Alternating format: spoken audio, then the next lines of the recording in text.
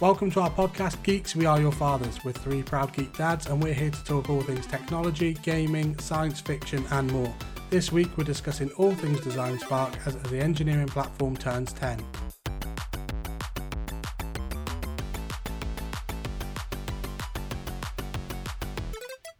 Hello and welcome to episode 8 of Geeks We Are Your Fathers. I'm Robbie. Hi, I'm Pete. I'm Dave. Sound enthusiastic, Dave, weren't you? Sorry, what's that? Hi, I'm Dave. I'm sitting in my very, very warm little office and I'm baking because it's about. All right, okay, all right. Do it again. Give me grief. No, I think we'll live with that. This episode is a special celebration podcast to mark Design Spark's 10th birthday on the 5th of July. Design Spark is a design engineering platform and both myself and Pete are part of it now. But Dave, you were actually there for the birth, weren't you? Yes, I was part of the Design Spark team when we launched. I can never remember exactly how many of us there were. There were about 8 or 9 of us, all working towards getting the platform launched and set up. So how did it get started in the first place? Design Spark was ultimately the brainchild of the head of electronics for RS, a chap called Chris Page, who's got a lot of experience in the industry. RS by that point I think been going 70 something years, and all of a sudden RS Components wasn't the key player in electronics anymore. We felt like we were losing, or Chris certainly felt like he was losing touch with that engineering electronic audience, and he said, well, we've got to do something about that. But at the same time, all of the electronics engineers we were already talking to were all 55 years old, using Aging the old rockers. big thick, using the big thick catalogue, the RS catalogue. Anybody old enough to remember the RS catalogue, remember this book that was inches thick, weighed a ton. And so all the engineers that we were dealing with were the people who were using that catalogue. And at the time we said, we're not going to be able to reclaim our electronics leadership if we just stick with the book and talk to those engineers. We've got to engage with the people like you, Robbie, coming straight out of university. So all of a sudden we started looking at ways that we could engage with that younger engineer. Yeah, the so digital they went away, generation, isn't it? Yeah, absolutely. And they went away and they analysed, they sort of thought about what an electronics engineer has to do at all the key stages of their design. And the decision was, well, let's try and create some kind of platform that allows us to provide an answer for an engineer at each of these steps. So whether it was researching components or whether it was coming up with a development kit and trying it out.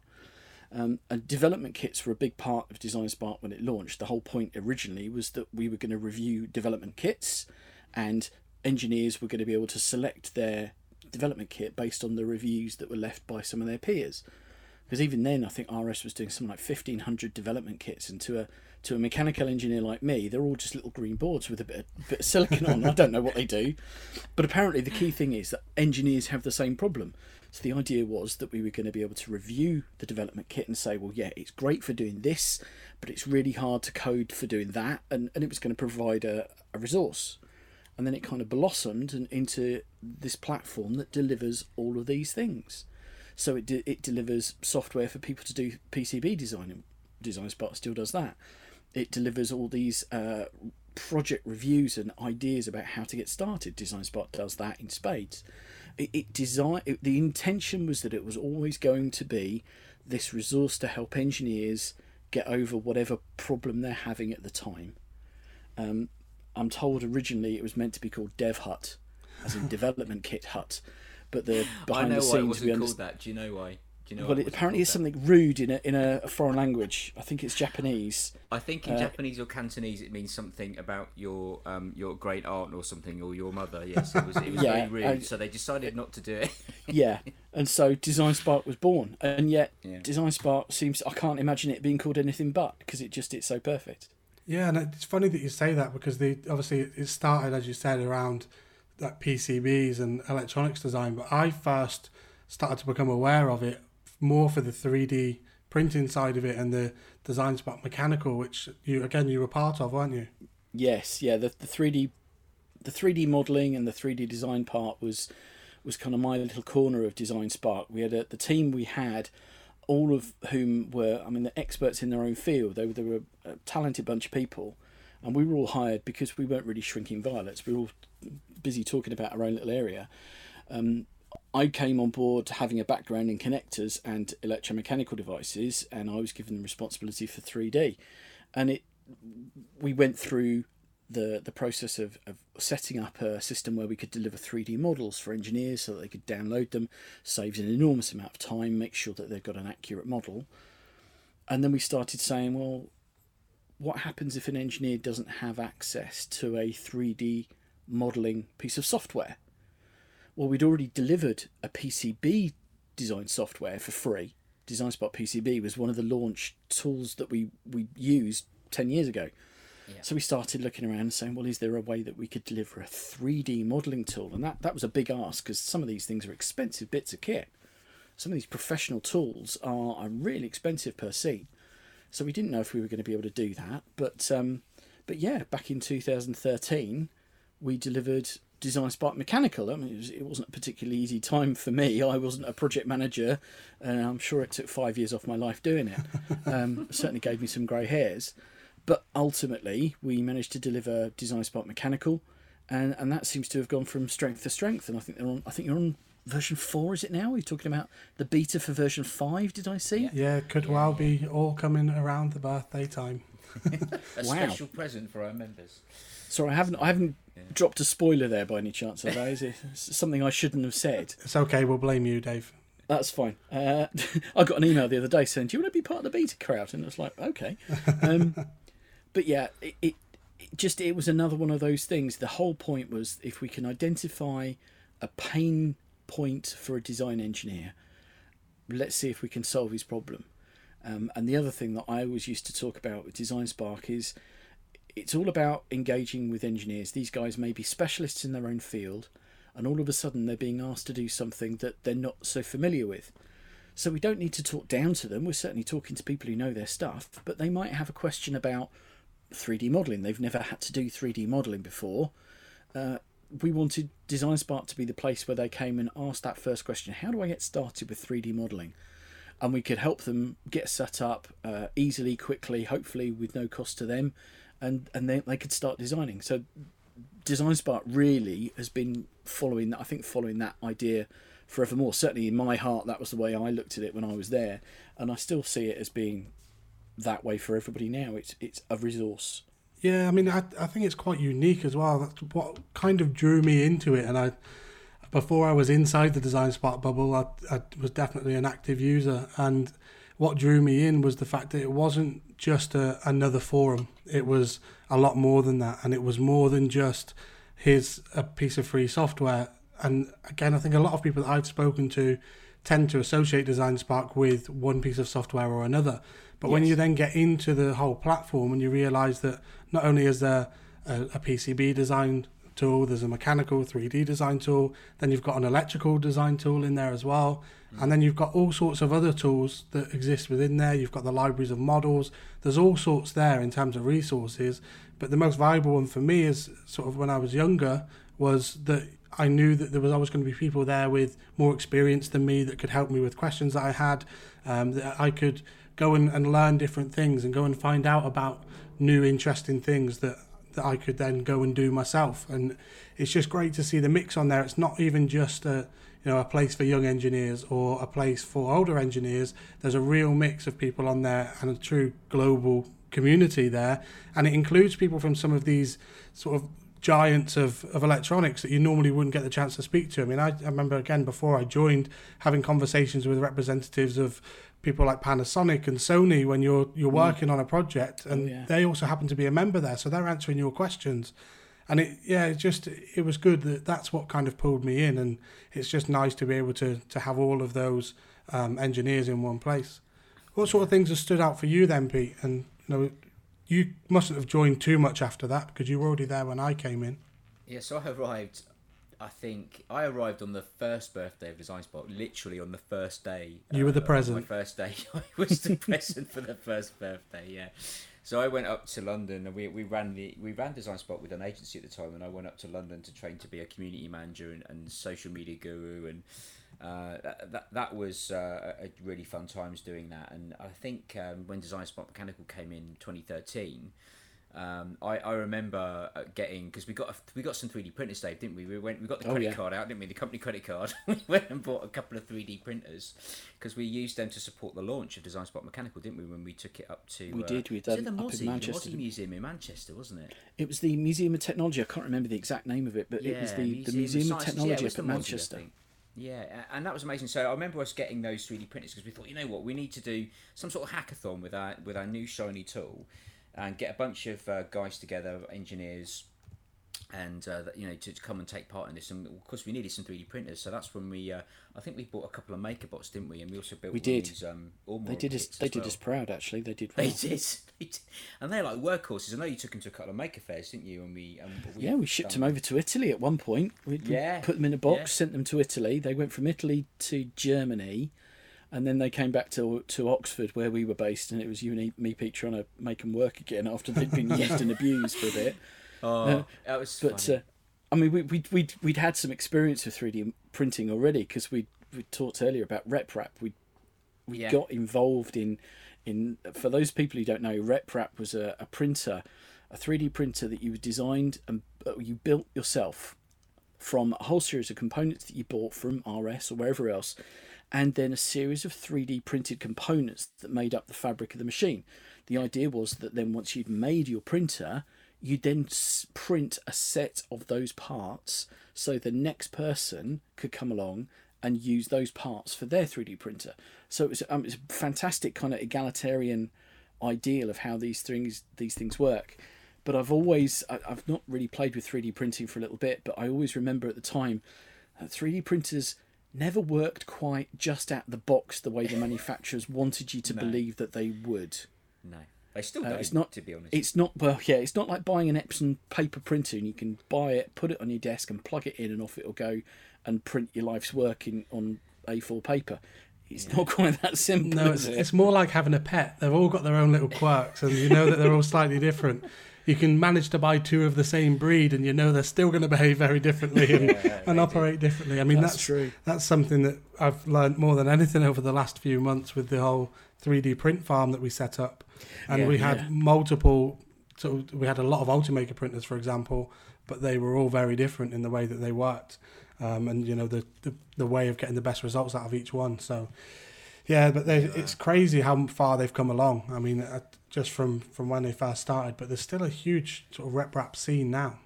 There is, you know what? I just remember when we were in the office, Dave, and we got a couple of those printers and we unboxed them, and people started to gather around and they started looking at this, and we started printing stuff, and they were like, "Wow, that's so amazing!" And we were like printing little bracelets and chain links and whistles and all that kind of key rings for everybody. And I'll do you a whistle. Yeah, come back in 2 hours. You can have it. And then, I remember one of the older ladies there. She was saying that I remember exactly this when a fax machine first turned up in the office that I worked in when I was younger, and she said it was the same thing. People would just gather around and watch this thing and go, "Wow, that is amazing," you know. So we kind of did that and captured that again, but with using a 3D printer. And again, it kind of just, you know, they knew we were all the geeks that sit in the corner and they loved the stuff that we did. They used to come over and, you know, step away from their spreadsheets for a bit and then come and watch us tinker and make things with 3D printers. We were always a little bit loud as well, which did help.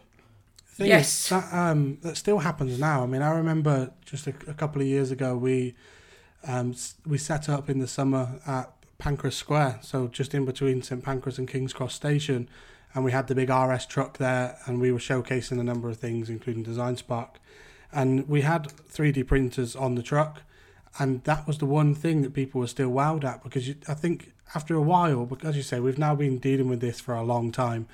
And you kind of become a little bit numb to it about how cool it is sometimes, until a bit of new technology comes along. But when you come and see there was children on there sort of aged 6 upwards who were in awe of this machine that was printing things out that they could then potentially go and play with. And likewise, I remember we had a retired couple who came on, and he'd been a civil engineer his whole life, and he really liked to know how things worked. And he was just dumbfounded with the 3D printer and what it could do and what it could achieve. And when we explained the types of materials now that exist and sort of the industries that it's being used in for prototyping and actually for final products. And it is unbelievable when you take a step back and think of where it's come in such a short space of time. Yeah, I had the same thing in Rome. So we sent these couple of MakerBots over to Rome for the Maker Faire in Rome. And I can't tell you the name of the building. It was a very impressive building in the middle of Rome. And the Maker Faire was wall-to-wall people doing 3D printing. There's all sorts of people 3D printing with concrete, people 3D printing with all sorts of different materials. Chocolate. It didn't seem to matter. We just had these two standard MakerBots on the stand. We were printing. It was basically a full-time job for me to keep them running. But we almost always had people 3 and 4 deep watching them work.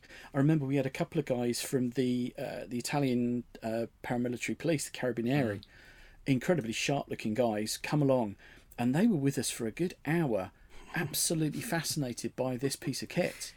And making watching, sure you're not 3D printing weapons, probably. Well, it was at that time that there were all sorts of stories coming out about the fact that yes, you could 3D print a pistol. And maybe they were particularly interested at that time for that very reason. I don't know, but they were lovely and polite and fantastic guys. They just seemed to be fascinated with the technology. And it's still carried on now. I mean, we went to the Maker Faire just a couple of years ago in Rome, and there's still an entire hall just dedicated to 3D printing. And it's still probably one of the few technologies that is then still dotted around all of the other halls as well. So there were certain ones that were just around transport, but they would still inevitably have 3D printing in there. But in the main 3D printing hall, it was just, for me, how much it had come on from just being, like you say, a lot of those little key rings and whistles and the very small things that took very little time to do. And there was some impressive stuff in there. I mean, there were full-size Iron Man suits that people had 3D printed. There were cars that they'd 3D printed and actually operated, everything apart from the engine, obviously. But it was, incredible where it had come from.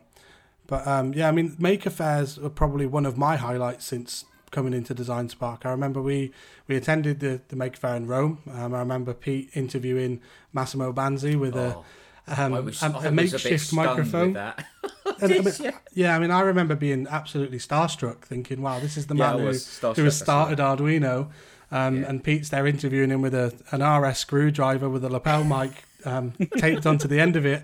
And actually, it was one of the coolest things because everyone loved the microphone. And we then took that on to all the other shows that we did afterwards. But just through Maker Fairs, we've seen so many really cool things, so many excellent tech startups that are just starting off, and you've seen them develop into more now. But in the UK, again, that's where we'd first met Colin Furze face to face. Yeah, it was. And it's those sorts of events, you start to really see the buzz around it. And although it's not necessarily serious engineering in all cases, it's definitely that step into it. And it was really good for me to see that and to see so many people who are passionate about electronics in particular. Wow, I mean, the maker scene is just huge. I mean, since like the advent of Raspberry Pi and Arduino, I mean, and for me, just on the Raspberry Pi front, being a part of that journey right from the beginning when I met Eben, just as he'd been on the BBC with, I can't remember, the Rory Kethling Jones, and talking about this wonderful little credit card sized computer that you can teach kids coding with, and and they've sold, I think they've sold about 30 million boards now, globally. And RS, so we do build some of those down in the Pencode, the old Sony Pencode factory where they used to make CRT TVs back in the day. TVs, I used to go. I actually used to go and sell to them while they still made TVs. They had set-top boxes and all sorts down there, didn't they? But I wrote this little blog about Raspberry Pi and coding for kids, and the next thing we know, RS is building this thing, and within the sort of 2 or 3 years, they built like 5 million, and now they've got like 4 or 5 different flavors of it, and they say 30 million plus. I think they've built these things now since sort of last year. So it's been incredible, and the amount of companies that have span out from that Raspberry Pi as well, maker type outfits and startups. And I still remember there's a guy called Jesse and his friend Ryan, who popped into the Oxford office where we were at the time in when we were RS Components up by the Mini Factory, and he basically he created this awesome. You know what I'm talking about, Robbie? I'm going to tell about this in a minute, aren't I? Yeah. I need to cut this bit out. Forget that. Forget that bit, last bit. Right, I'll tell that in a minute. So it's about Raspberry Pi, yeah, and then what about it's about PiJams? Superman, yeah, and then okay, so it's like 3, 2, 1. And then we also started a Raspberry Pi jam as well at the office. And if you don't know what a jam's basically a group of enthusiasts that get together, if you like. And there was a guy, I think a guy called Techno Teacher. He's on Twitter. He started this Raspberry Pi circuit that was kind of not officially sanctioned by Raspberry Pi at the time, but I think it eventually very quickly did. And he set up this sort of meetup group, and anybody could go and set up their own under the Raspberry Pi thing. And every month we used to run one, and we got all people from the local area come in. They show their projects. We'd have a couple of beers afterwards down the pub, and it was great. It was really good fun. We did that for probably a couple of years. And so that's when I met Alex Gibson, who was on the show the other week. He was into 3D printing, funny enough. But that was great fun doing that. And then we moved. When we did a project that actually included Alex and Jude Pullin, another friend of Design Spark, where we built this Superman capsule that Mattel Toys had come to us and said, hey, that was very cool. They just said, hey, we've got this Extreme Toys travel campaign that we're doing. It was Mattel Italy. And they said to us, can you send a Superman action figure into space? And we went, yeah. I had no idea that we were going to be able to do it at that point, right? So I literally just reached out to a bunch of people that I knew through the community and other people. And we found a guy called Dave Akerman, actually, who does Pie in the Sky. And he's done various things with TV personalities and stuff and putting stuff into space. And he helped us basically put this Superman action figure into space with the help of a bunch of engineers who helped us design the boards and the tracker unit. And Jude Pullin did the capsule. We modelled that out of plastic cardboard called Corex, and then we stuck it in a big weather balloon. And we went down to Dave's house one morning on Ross on Wye. Got permission, obviously, from the air traffic control people. Used a bunch of weather prediction software so we knew roughly where it was going to land. And we basically let this thing go. And you've seen the videos, right? If you've not seen it, anyone who's listening, go to Superman Space Travel. Just Google Superman Space Travel, either in YouTube or in Google, and you'll see the video we created. And it's just this amazing journey of Superman leaving the ground and going up to 22 miles high. And where we eject him, where you see the curvature of the Earth and the darkness of space, and he parachutes out and then he finds his way back to Earth. We've got a tracker in him. We cut him open. We X-rayed him to make sure that we could find the right place to put the tracker, and then we put a tracker in the capsule, and then we went out in a car with these Yagi aerials, pointing them out into the countryside and running around the countryside, a bit like some orienteering exercise, to find these 2 trackers that are attached to Superman and the capsule. And it was great. It was absolutely brilliant. And I always remember one of the bits. So the capsule itself, when it landed about 10 miles away from where we launched it, because it was quite a calm day. And I don't know if any of you are Superman geeks, right? But do you know what the Superman S means on the Superman logo? Do you know what that stands for? I don't. I always just assumed Superman. No. So the Kryptonian kind of translation of that S on the Superman actually means hope. Okay. So this Superman capsule landed in the middle of the countryside on a lane next to a farm, just missing a BMW, by the way, on a lane. It was called Hope Lane. Wow. And I'm like, it's meant to be. No way. This is like incredible. Yeah, so, and Superman himself landed on the biggest tree you can imagine in the middle of a field, right? There was like, I don't know, probably a 10 acres worth of grass, and then one tree in the middle of it, and that's where Superman landed, right in the middle of it. I'm sure on the video it was a perfect landing. Yeah, no, we cheated. So, for artistic effect, yeah, we landed him on his feet, but no, he landed in a tree. But that was an incredibly inspiring project, and that had a Raspberry Pi in it. That was the point of the story. So that had a Raspberry Pi in it. So we put Raspberry Pi cameras, a bunch of Python code. We built our own trackers using our Design Spark PCB. We didn't use I think we did. No, we might have used a 3D mechanical tool. I can't remember the Design Spark mechanical. The mounts to print for the the mounts. Yeah, you're right. The cameras were 3D printed. And I wasn't there at the time, but I only know that because we've still got the actual capsule. And it survived. Oh, yeah. Because, again, that's another one of those things, as you mentioned earlier, Dave, with the 3D printers. I remember we took the Superman in space, the action figure and the pod with us to Maker Fairs again, both in the UK and in Rome. He's been all and around wherever the world, they've been, it's, it really attracts people in because we've had the video running, and it's just crazy to think, this thing right in front of me here is actually being to the edge of space. People go, did it come back? And can you touch it? Is it radioactive? Like, no, it's not. It hasn't been to Chernobyl. It's been to the edge of space. It hasn't been to Chernobyl. Pete, I was going to say, you took it to Electronica, Pete. I remember being there. It was in 2014. You were there, and the interest, the whole RS stand, and RS go all out when it comes to Electronica. They're big, fancy stands. Yeah. The one part of Electronica that always, again, had 3 deep people crowded around was that Superman to Space section. And I don't think you stopped for 4 days talking about it. You just constantly... Loads of press interviews. Funny enough, when we did Electronica a couple of years later, I remember our CEO, Lindsay, was doing some press talk, and I was talking with him about the IoT setup we had, and he was saying, and Pete put a Superman action figure into space a couple of years ago, and he says, I think we should start a campaign to put Pete into space. I need to remind him of that, because I would love to go into space, as you know, right? But they actually put a Raspberry Pi into space. Tim Peake took a Raspberry Pi into space. Yeah, onto the space station. And onto the space station. Because I remember they were doing things with schools, weren't they, where you could get your code onto the Pi in space. Yeah, they put a sensor on it. But I remember Eben telling me, he was saying that to get that thing into space, and he showed me like the depth of paperwork that I had to go through to make sure it wasn't going to crash, like the Soyuz rocket going up or whatever, or the International Space Station stuff. But yeah, it was like probably the RS catalogue, Dave, as it was back in the 1980s. Yeah. There's like 10 books. It was almost that much worth of approval paperwork to get this Raspberry Pi into space. I believe it was pretty mad. But then Raspberry Pi's entered mainstream. I deal with industrial manufacturers, some of these big automation. I'll start again, Dave. The big automation companies, big German companies, big French companies, big Spanish companies, names you'd know. They're all building Raspberry Pis into parts of their equipment. Yeah. They're building housings that you can put your own Raspberry Pi in.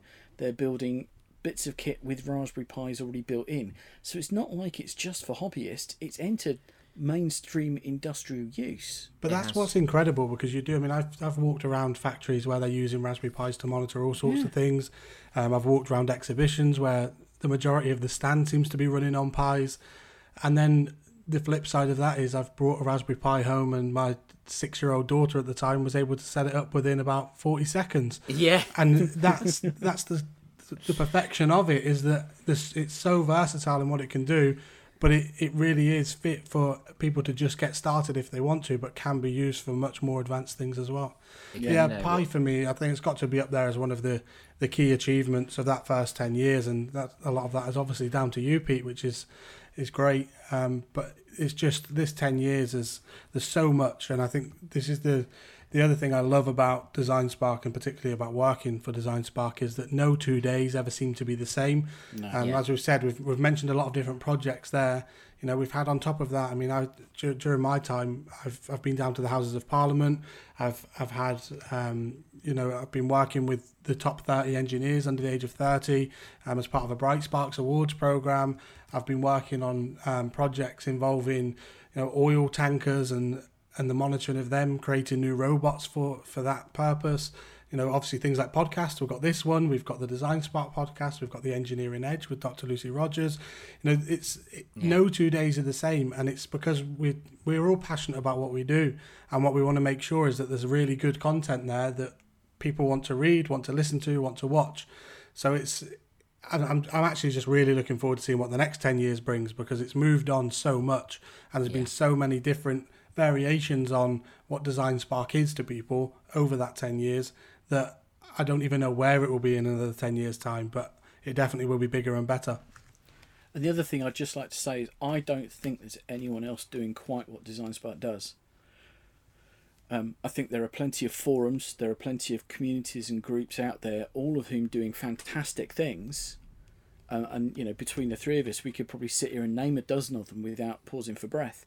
Yeah. But the fact is that I think Design Spark is a little bit special. I don't think anybody's doing quite what Design Spark does.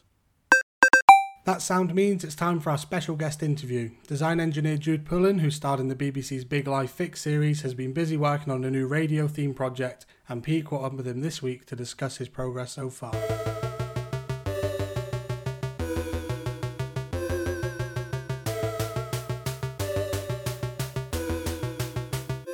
Okay, hi everyone. So I'm with my friend Jude Pullen here. Jude is a engineer, maker, carb modelling Jedi, and has done some really cool things with us over the years. And we're going to have a little chat about a project that Jude's done for us for our 10th birthday. But first of all, hi Jude, how are you doing? Good to have you on. Thanks for joining us. No, thank you. It's a pleasure. Jolly good. So good. So how long was it? I've known you now. I'm thinking, when did we first? I think we first did a project with you with a Raspberry Pi case, wasn't it? That's the first time I think we met. Can you remember that? What did you do? You used cocktail sticks. That's about all I remember. I can remember it. So if you look at my profile picture on a few sort of maker websites, there's a picture of me at a desk with a tripod hanging from the ceiling, and basically that kicked off when I was at Dyson. Yeah. And I was working in my living room doing that exact project when I had that photo taken. So it's quite a sentimental old photo that must be back in about 2011, I think it was. Okay, yeah, well, yeah, probably was, because I think the Pi, or maybe it was 12. I'm trying to think when the Pi came out. I lose track 12, of that. Sure. It might have been but it was 2012. Definitely version 1 with with the yellow audio. Yeah. Yeah, I remember you using some Tic Tac boxes and all sorts of bits and bobs, and I was just amazed by what you can do with a piece of cardboard. It's just incredible. So, look, how did you get into all this sort of stuff? How did you get into making and engineering, and where did that journey start for you? Well, in truth, without sounding, I sort of abhor the American everything started in a garage type thing, but actually it's kind of true for me in that it I grew up in Cumbria, which for anyone who isn't familiar with that, that's also known as the Lake District in the north of England, very rural, a lot of sheep, a lot of lakes, not a lot to do. And so you end up making your own entertainment. And my parents, they weren't broke, but they weren't awash with cash. They were running a business at the time. So it was a little bit sort of like, how can you be resourceful? How can I get the most from a little? So that's really sort of where I think I sort of... It wasn't that I necessarily took to cardboard out of some sort of designer aesthetic. It just was abundant and cheap, really. Yeah, so you kind of self-taught, I guess, or... I mean, I've seen some of the skills you've got. Self-taught cardboardist. Jedi, yeah. Yeah, that's it. Who was your Obi-Wan cardboard Kenobi? Who helped you out there? Well, strangely, that one sort of... it's funny actually, because I am self-taught in ceramics, which is why even though I'm right-handed, I technically throw left-handed, and then I subsequently this was pointed out to me, so I also learned how to throw right-handed. Yeah. And it's a sort of similar journey with cardboard in that I'd always been able to, shall we say, hold my own in sort of DT classes at school and all these sorts of things. And then it was actually when I got to a job at Dyson that there were truly cardboard ninjas there. Because in Dyson it's almost a little bit of a sort of rites of passage that you learn how to make things in cardboard before they let you loose on 3D printing. I mean, don't forget, now 3D printing is cheap as chips, but back then, it wasn't something that you would just be super casual and knock out, a £2,000 print, which it might have been for just something the size of a coffee cup. So cardboard was a bit of a sort of rites of passage, and there's a funny irony that most sort of engineering plastic wall thicknesses are actually pretty close to 1-ply corrugated cardboard. So it really isn't actually a sort of terrible approximation. So it's kind of funny how these things coalesce and work quite nicely as a substitute. Yeah, so I remember because you helped us out on the Superman project. So anyone who's not seen that, there's a project we did with Mattel Toys. Again, that was probably 6 years ago. Unbelievably, I think this summer. And Jude helped us put together a capsule to send a Superman action figure into space. So if you go onto Google or onto YouTube and you Google Superman space travel, you can see that eventually. You can actually see Jude's amazing cardboard capsule. And that actually used it, was it Corex or I can't remember that stuff. It's like plastic cardboard, isn't it? Yeah, I thought you were going to say my amazing hair from space. I was hoping. But, Yes. As I think I was definitely the hairiest in the team, but yes. Yeah, I've got none, so almost. Yeah. It's going. But anyway, yeah, no, you're right. Corex, for anyone who doesn't know, is the stuff that for sale signs are made out of, or at least in the UK they are. Yeah. And so it's very cheap, very abundant, and obviously takes a lot of abuse. You know, it takes rain, UV, wind, everything. And so I kind of realised that, hang on a minute, this stuff's pretty close to basically super heavy duty cardboard. And so the problem came, as is always, you can't just actually stick this stuff together very easily with super glue or indeed glue gun, because it's polypropylene and it just doesn't want to stick to itself. Or indeed EVA glues, hot glue gun. So what happened was I ended up inventing a tool that allowed you to create a joint between the two things from cardboard, and I realised it worked on Corex. And so I suddenly went from having a useless material to an incredible material. And it meant that, I hope you don't mind me telling people, but the original budget for the space pod that you gave me was 500 quid. Yeah. But actually the pod itself costs a tenner. And so I was always sort of like really proud of that. But of course, I do hasten to add very quickly. I always tell this old story to students. But I always say, of course, the rest of the 500 quid was spent on the fact that we went through a design process and a journey to get there. Yeah. And so it wasn't that you get these things for free, but you, the general public. Yes, you get this. You get the benefit of all that knowledge and time and prototyping and working it out that you could make a space pod. I think that Domino's had quite a bit of money off us as well, because we did pizza modelling, didn't pizza base modelling. Do you remember in the hack space down at Reading, we had the pizza boxes out, and we basically used those to do some capsules. But yeah, that's.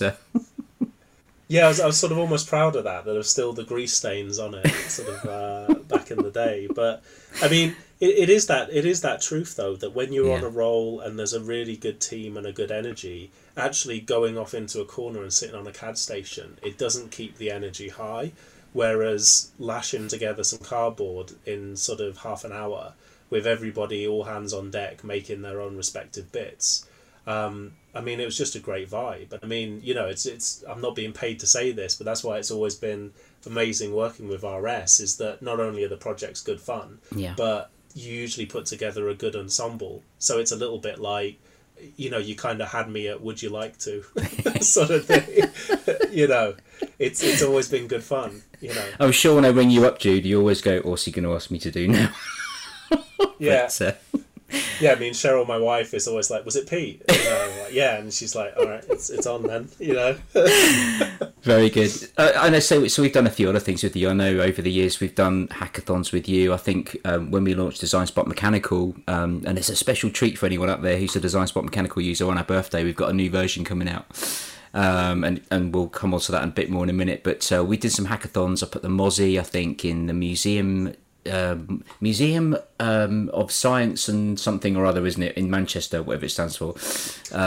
That was pretty cool, and I think that was when we launched Design Spot Mechanical originally, and I know you were on the teams there, and I can't remember what you guys designed. Was it a carrot of some sort of carrot watering thing? No, we did a thing where I was quite proud of it actually, because usually 3D printing, you know, you just sit there and you look at it, and it gets on with it, which is cool. And I mean, we were still at the sort of beginning of, you know, the early sort of Prusa RepRap printers were very, very new back then, with of course Adrian, one of the founders of that. But the thing we did is we created. We realised that the 3D printers, you could pause them mid-layer. And so we got a water filter, like one of those carbon water filters, printed basically a cup, popped it in on pause, then told it to continue building. And so it literally encapsulated it. And this got around the problem of you couldn't use glue, or at least we couldn't use a glue, to create a water filter. And so this meant that actually the 3D printing became its own adhesive. And it sort of welded it to it. Now, it's not to say that we put it through a industrialised process for sort of rigorous health and safety like I would at Dyson, but it was definitely a darn sight better than putting a filter in at loose fit, where dirty water would just obviously bleed around the edges. So I thought that was really cool, actually, that we had almost like used a rarely utilised property of 3D printers, which is that you can pause them.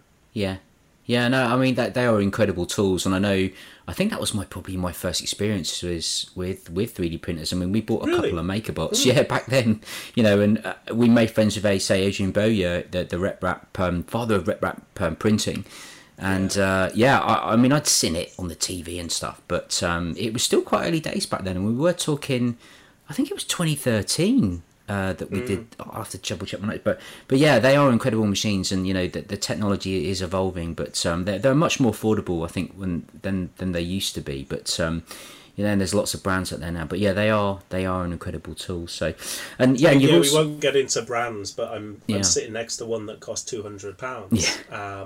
And I just mean like the quality is certainly capable of doing most things a graduate all the way through to young professional. I wouldn't call myself a young professional, I'm probably a bit old, but that's flattering. But you know what I mean, it definitely gets the job done. For £200, I can't think of many things that you can buy that are quite as sophisticated for just £200. Yeah.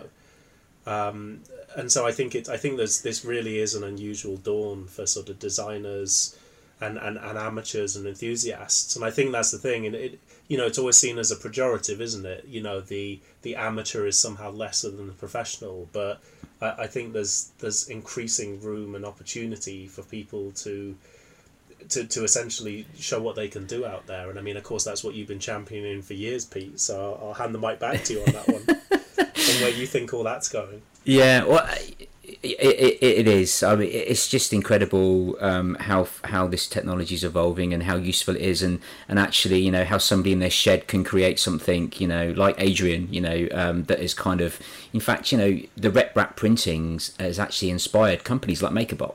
For example, they're built on a RepRap engine, if you like. So, it is incredible when you see even things like Raspberry Pi, that again was designed just for kids to code, how those have now been adopted by, first of all, middle-aged geeks, and then kids, and then now business. And like I said, 30 million boards, I think they sold at the end of last year. 30 million, it's incredible. But there you go. But so I mean, you've worked for some really cool companies. You've worked for Dyson, you've worked for Lego, you've worked for Sugru. But you've also done some really cool TV stuff recently as well. So I think one of my favourite shows that you've done, well, in fact, I think that they're both great, but the Big Life Fix that you did was absolutely amazing. And some of the, you're using some of your skills to help some of those people who needed help getting hacks to make their life better. And I think the one you did for James was incredible with the camera, and that utilised a lot of 3D printing, didn't it? Yeah, I mean, that one was sort of like a perfect 3D printing one, in that essentially we had to mechanize a digital camera, so a DSLR thing with a big old lens on the front of it, and it's because essentially James, before his condition worsened, he was really into his photography and could use a professional camera, and so he really wanted to have that full suite of things available to him, and it's quite a sort of poignant ask, because he wasn't just sort of asking it to be a diva, he was asking it because it ultimately was and did become his legacy, as his illness was terminal. And so that was very, I think what was unusual about the show was that even though sort of the trailer might have alluded to the design, really I think sort of 90% of the story's gravity was around the emotional relationship between the designers and the people participating. And so you're always sort of indelibly sort of reminded of those things. I agree. It's incredible stories that you guys did there, and I think it's so inspiring as well, especially for younger kids who are watching, who can show that actually engineering has such amazing value, not just in business, but to actually really touch people's lives and make a real difference. And you can do this with relatively inexpensive tools. And it's just your imagination that is the limit. You can do some incredible things for not a lot of money. So and the other thing you did, which was absolutely brilliant, was you did the series with David Jason, didn't you, on Channel 4?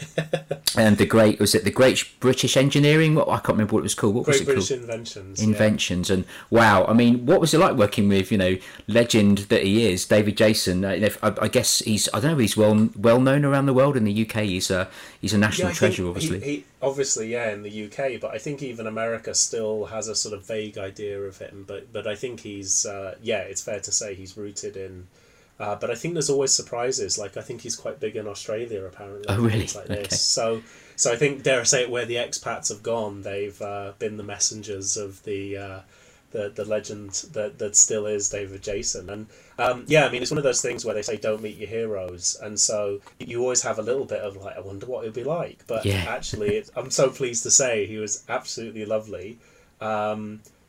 Extremely, sort of, professional on camera, and just very nice off camera as well. So it was one of those things where really the pressure was that I was sort of thinking, God, I'm with a TV legend. Yeah. And I don't think the producers and directors mind me saying, but essentially that whole sequence that we did, I mean, we went through about 10 different prototypes, 2 rocket launches. Yeah. And we built a Rube Goldberg machine, and that was basically shot in a week. And so it was just, I mean, God, there's sleep and then there's sleep after you've done a day's TV. Do you know what I mean? And it's like, I can imagine. You sleep like the dead. You really do.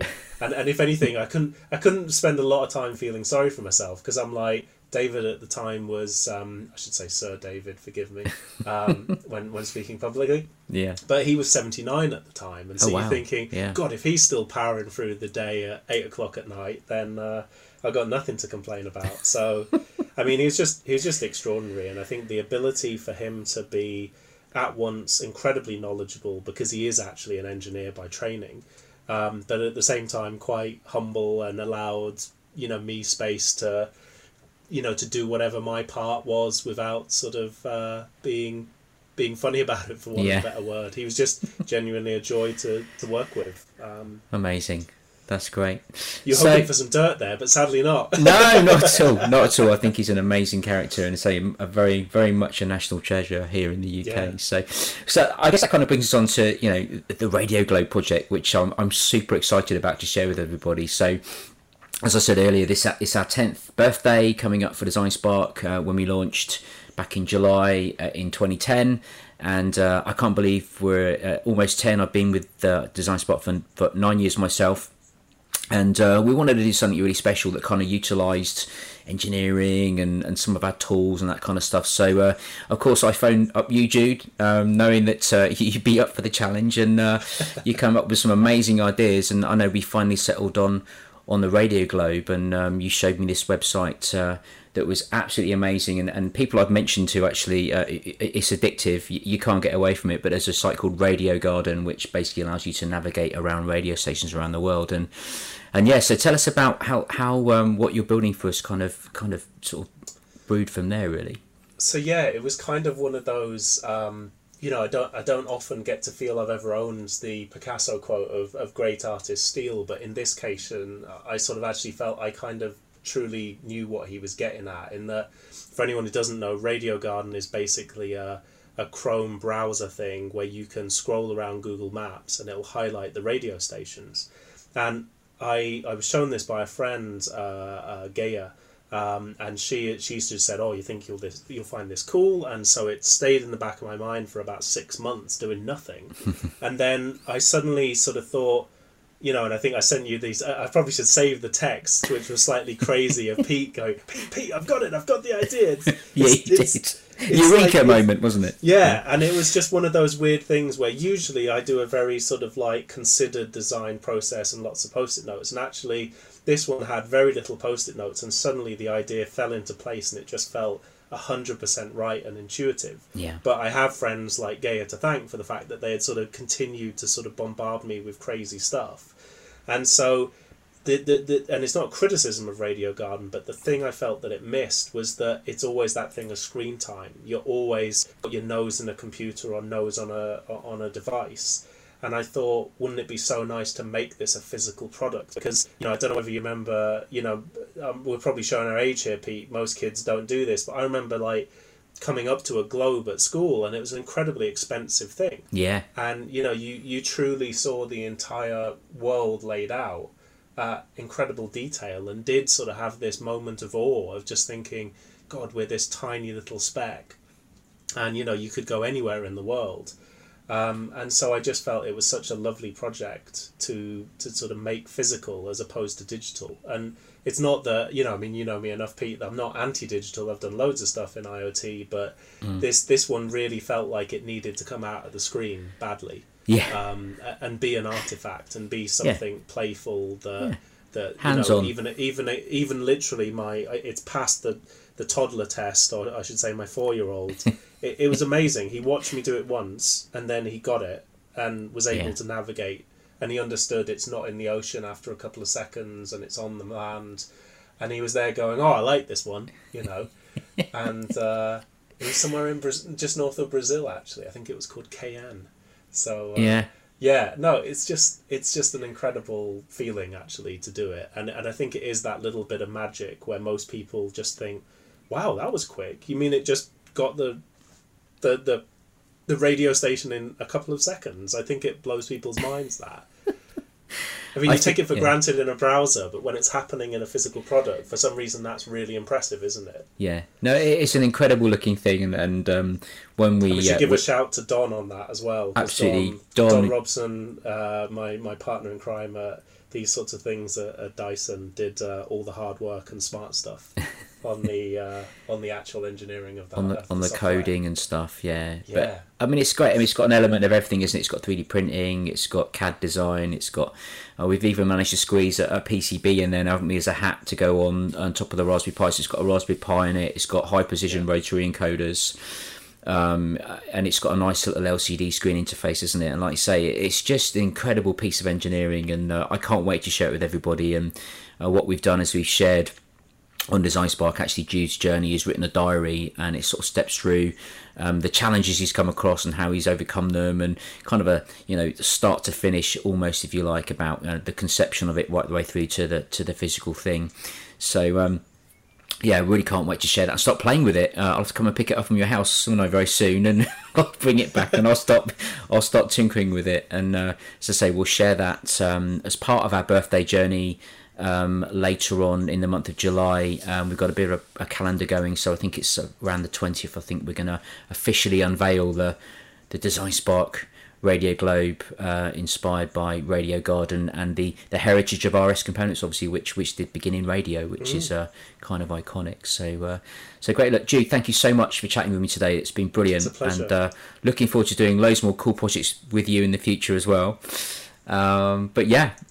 Great stuff. And as I say to everybody, when this lockdown is over, which it kind of is already, but the pubs aren't open yet, but we'll definitely go for a cheeky beer.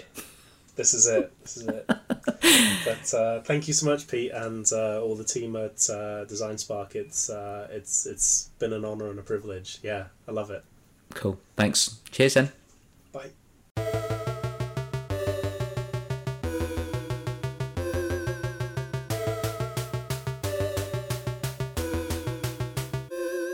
So in the next part of the show, we're going to have a discussion around which project you would create to mark Design Spark's 10th birthday if you had an unlimited budget. Now, Pete, you talked about a milk float in one of our episodes last week, so you can't use that one. But if you had an unlimited budget, what would you do? Right, well, I think you guys probably know what my favourite film is in the whole world, right? Back to the Future. So definitely Back to the Future. For me, it's got to be a DeLorean. I would love a DeLorean. I did look at trying to get one. I mean, they're just ridiculously priced. So, I think, when I looked at 3 or 4 years ago, you could buy a dilapidated one for like £10,000. But it's far too much money, even for midlife crisis territory. But I would love to get a DeLorean and basically recreate the Back to the Future, probably the version with Mr. Fusion on. So that'd be Back to the Future 2. And I would, go inside and I'd probably use things like Raspberry Pis and Arduinos, which I imagine a lot of these guys who have built them probably utilise to put in there. And I'd probably make it electric though, right? So I'd, probably take a Tesla chassis or something and stick it on top. And I would build one of them and I'd go on like a massive adventure and drive it everywhere. There's probably certain towns that you could go to as well, Pete, that would feel like you were going back in time as well if you visited them. Stop you there, Robbie. You probably get into trouble if you keep going down that route. Absolutely. So there you go. That's me, DeLorean, definitely. What about you, Dave? Well, it's my official link to Design Spark finished some years ago. Although, as you can as listeners can tell, I've never really left. Once part of the Design Spark team, it never really goes away. So I'm still very, very proud, very happy to be part of the extended Design Spark family. And funny enough, one of the things that I wanted to do, Design Spark's done since the Sequest project that Pete was involved in, the idea of an autonomous... Oh, we haven't told anyone about that yet, Dave, but we can, Are we not allowed to talk release a secret about it? if you want. We can talk about it a little bit if you want, because I have done a little bit of a We did talk about it at Electronica 2 years ago. Oh, yes, so we did. Well, it was there. Yeah, all right, okay. All engineering projects take time. That's the dementia kicking in there, Pete.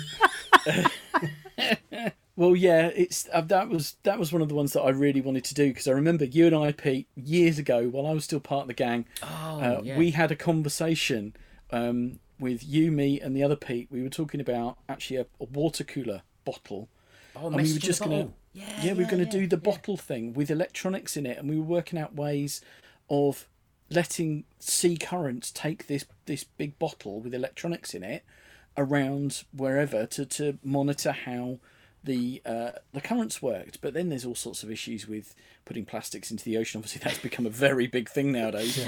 But the idea of an autonomous boat or vehicle was something that now has, it turns out, been done.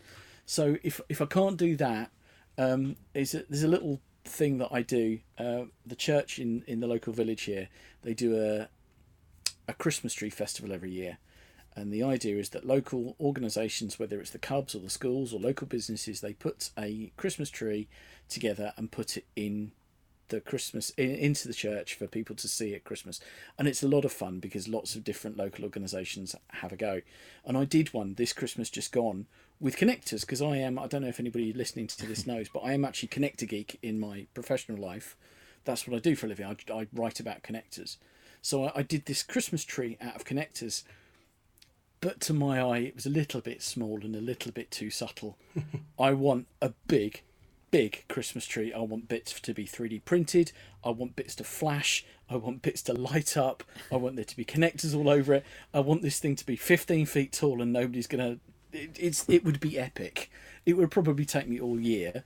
But I'd want to make an impact, I'll put it that way. Yeah. You know what? We did build one of those with Raspberry Pis one year. You spoilt that idea as well. I don't know.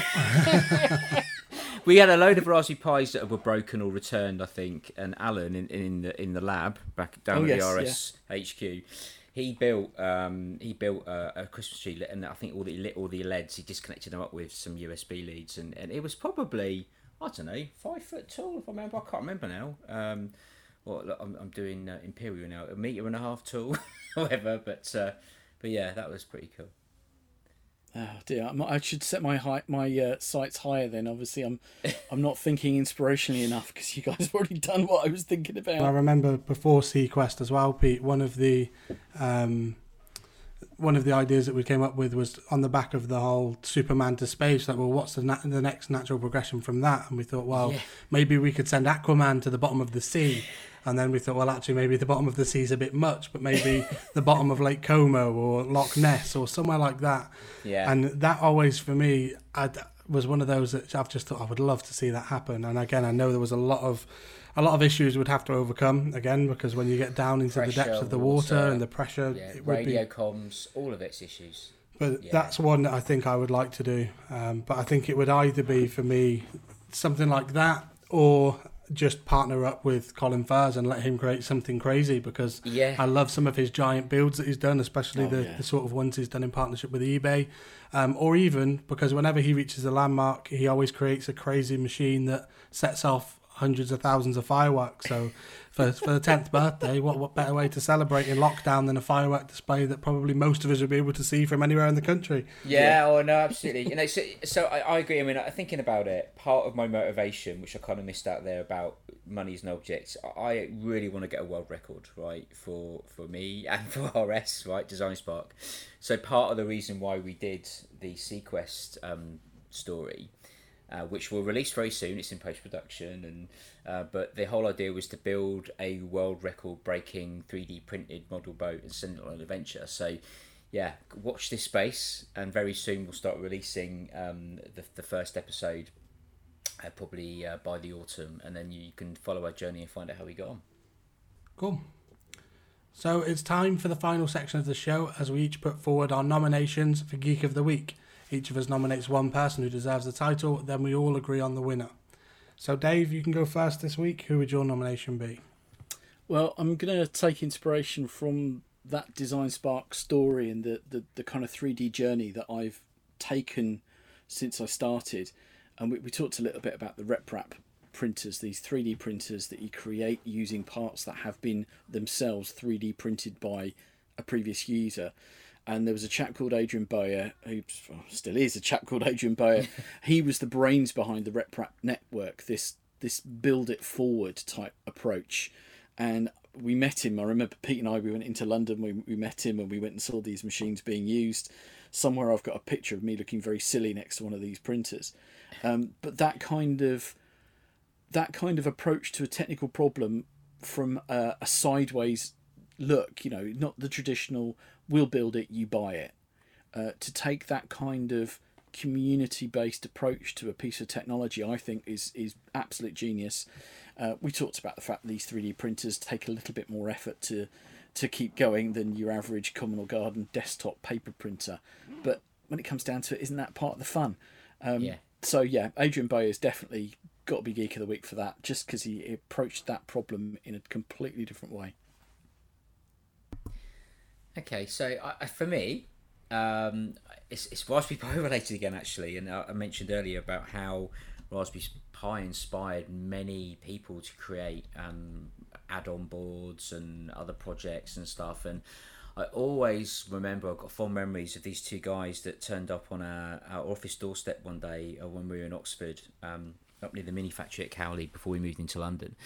And they were, one guy was from the Oxford University, this guy called Ryan, and his colleague Jesse, he was from actually Imperial College London, I think, or one of the London colleges. And they had this amazing idea that they wanted to 3D print a Raspberry Pi powered kind of laptop, if you like, and use it to sort of teach kids to learn how to code, but in a slightly different way by sort of using a gaming element, if you like. So they created this thing called Seed Universe, which is really, really cool. And what the amazing thing about it was is they'd actually used our Design Spark tools to create it. So they laid out all the PCB board in Design Spark PCB. They did, I think one of the earlier versions had used Design Spark Mechanical to create the enclosure, and they 3D printed this this green looking laptop, which is a very bizarre color. And it took them about 120 hours of continuous print to print this thing. If you've done any 3D printing, you'll know that is probably not uncommon for some of these things that you're doing that are quite sort of high resolution and very thing. And they slept around the clock and got up and were babysitting it constantly so it didn't crash. And I think the reason behind the why it was so green, fluorescent green, is that the only filament they could get to do it almost sort of in one or two prints without keep changing the filament was this fluorescent green. So that's why they used it, and actually it's become iconic for them. When you see it, it's obvious it's this Pi top laptop, and it's kind of evolved from there really. They got into various sort of tech magazines, and even Vanity Fair picked up on it as gift of the year and for the kids, and they've done successfully well as a startup off the back of it. And I'm proud to say that we were kind of part of that to help them get their journey started, help them by giving them the design tools, and they used our network. And I think you might have been there, Dave, when they came on stand with us at Electronica in Germany. We gave them a corner of our stand. And they sort of were talking. Lovely guys, I remember them. Yeah, fantastic guys, really, really sharp. And now they're manufacturing these things out in China. They've got their own setup. So yeah, I'm going to nominate Jesse and Ryan. Really, I just put the two together. But Jesse and Ryan from PiTop, I think they're an amazing inspiration of young, hungry design engineers with an idea who've created this amazing thing that have helped help kids to learn about technology. And they've been at all the maker fairs and things as well, and they're doing incredibly well. So yeah, that's my nomination for Geek of the Week. Cool. And my nomination is actually a Design Spark blogger. So it's Andrew Back, who one of my favourite projects really that we worked on with him was the Calderdale Flood Network monitor. So it was the area of the UK he lives in, up in West Yorkshire, was hit really badly with floods. So Andrew then used his technical expertise to be able to use Raspberry Pis actually to monitor the river level, so that there was a warning system in place should it get to a point where the floods would come back and the banks would burst again, to ensure that people in the local area had some warning, whereas before it had caused sort of hundreds of thousands of pounds worth of damage. And that was really good, but really it's not the only reason that I'm nominating him. I just really love Andrew's style. I love the projects that he works on, and some of it really resonates with me. Some of it around the retro electronics that he has, and yes. he tries to bring them back to life. So one of my personal favourites was the classic quad electrostatic loudspeakers that he had, and he'd managed to bring them back from nowhere, and got them all up and running and working again. And I've had the pleasure of being in his workshop, and it really is like an Aladdin's cave of, I love his workshop. Pre-1960s electronics that he's got his hands on that he can then bring back to life. He's got like a Tornado flight computer and stuff in there, and all these military radios. So Andrew's a ham guy as well. He's a non-practicing ham, I guess I should say, because I don't think he does a lot but these days. But he's got all this amazing field radio equipment from the military, from sort of 50s, 60s, and he's even got an electron scanning microscope in his there as well. High precision. I think it's a Cambridge Instruments one, which probably new back in the 80s was, I don't know, best part of 200 grand, right? So and he picked 6-7 this thing off of figures, eBay. Yeah. Yeah, and you can see, down to, on it, like you can take the top of a semiconductor and you can obviously see the tracks and all that. It's just absolutely incredible. But yeah, his workshop's amazing, Robbie, isn't it? It really is. Yeah, it is. And I mean, it's not just, it's the fact that he covers so many different things in his content that he creates as well, because it goes from everything from that classic stuff and the retro stuff that you don't see much of anymore, which is a nice trip down memory lane anyway, all the way up to looking at modern technology and things like when the Pi 4 came out. I remember he created a personal data center network, and again, it was just really cool to see things used in a different way than I would have ever thought of using it. But as well, he also is really good at reaching out to a wider network and helping to broaden my network too. So I've been up now a couple of times to the Wuthering Bytes Tech Festival that they hold in the Calder Valley every year around September time, and it's just a whole week of people sharing workshops around various different things, and just sharing guest speaking slots, and you find out a lot of really, really cool information. But yeah, I think Andrew is one of the bloggers that I really look forward to reading content as soon as he adds anything on there. So he would be my nomination this week for Geek of the Week. Fantastic. So I think my vote goes to Andrew, actually. Andrew, I think I'd agree on Andrew, years. Yeah, he's incredible. He's done so much good stuff, hasn't he, Dave, over the years. We've both he's been part of the Design Spark story for so long. Andrew does. He's a bit of an open source guru. What he doesn't know about open source isn't worth knowing. He's a really big advocate of open source, like we are on Design Spark, because it's a great way of getting people quicker, designing things and reutilising code and hardware designs that already exist, and you can take those and utilise those to as you wish. So, but yeah, he certainly has. He comes from a family of engineers. Yeah, I'd definitely go for Andrew as the nomination this week. Yeah, and I think I loved especially Jesse and the whole story around PyTop.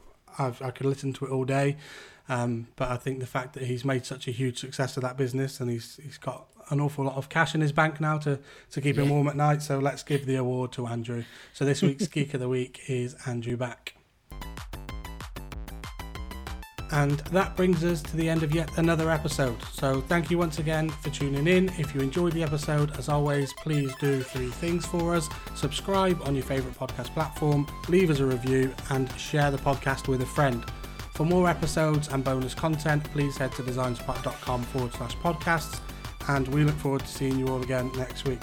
Thank you very much, guys. Speak to you soon. See you all soon. Cheers, guys.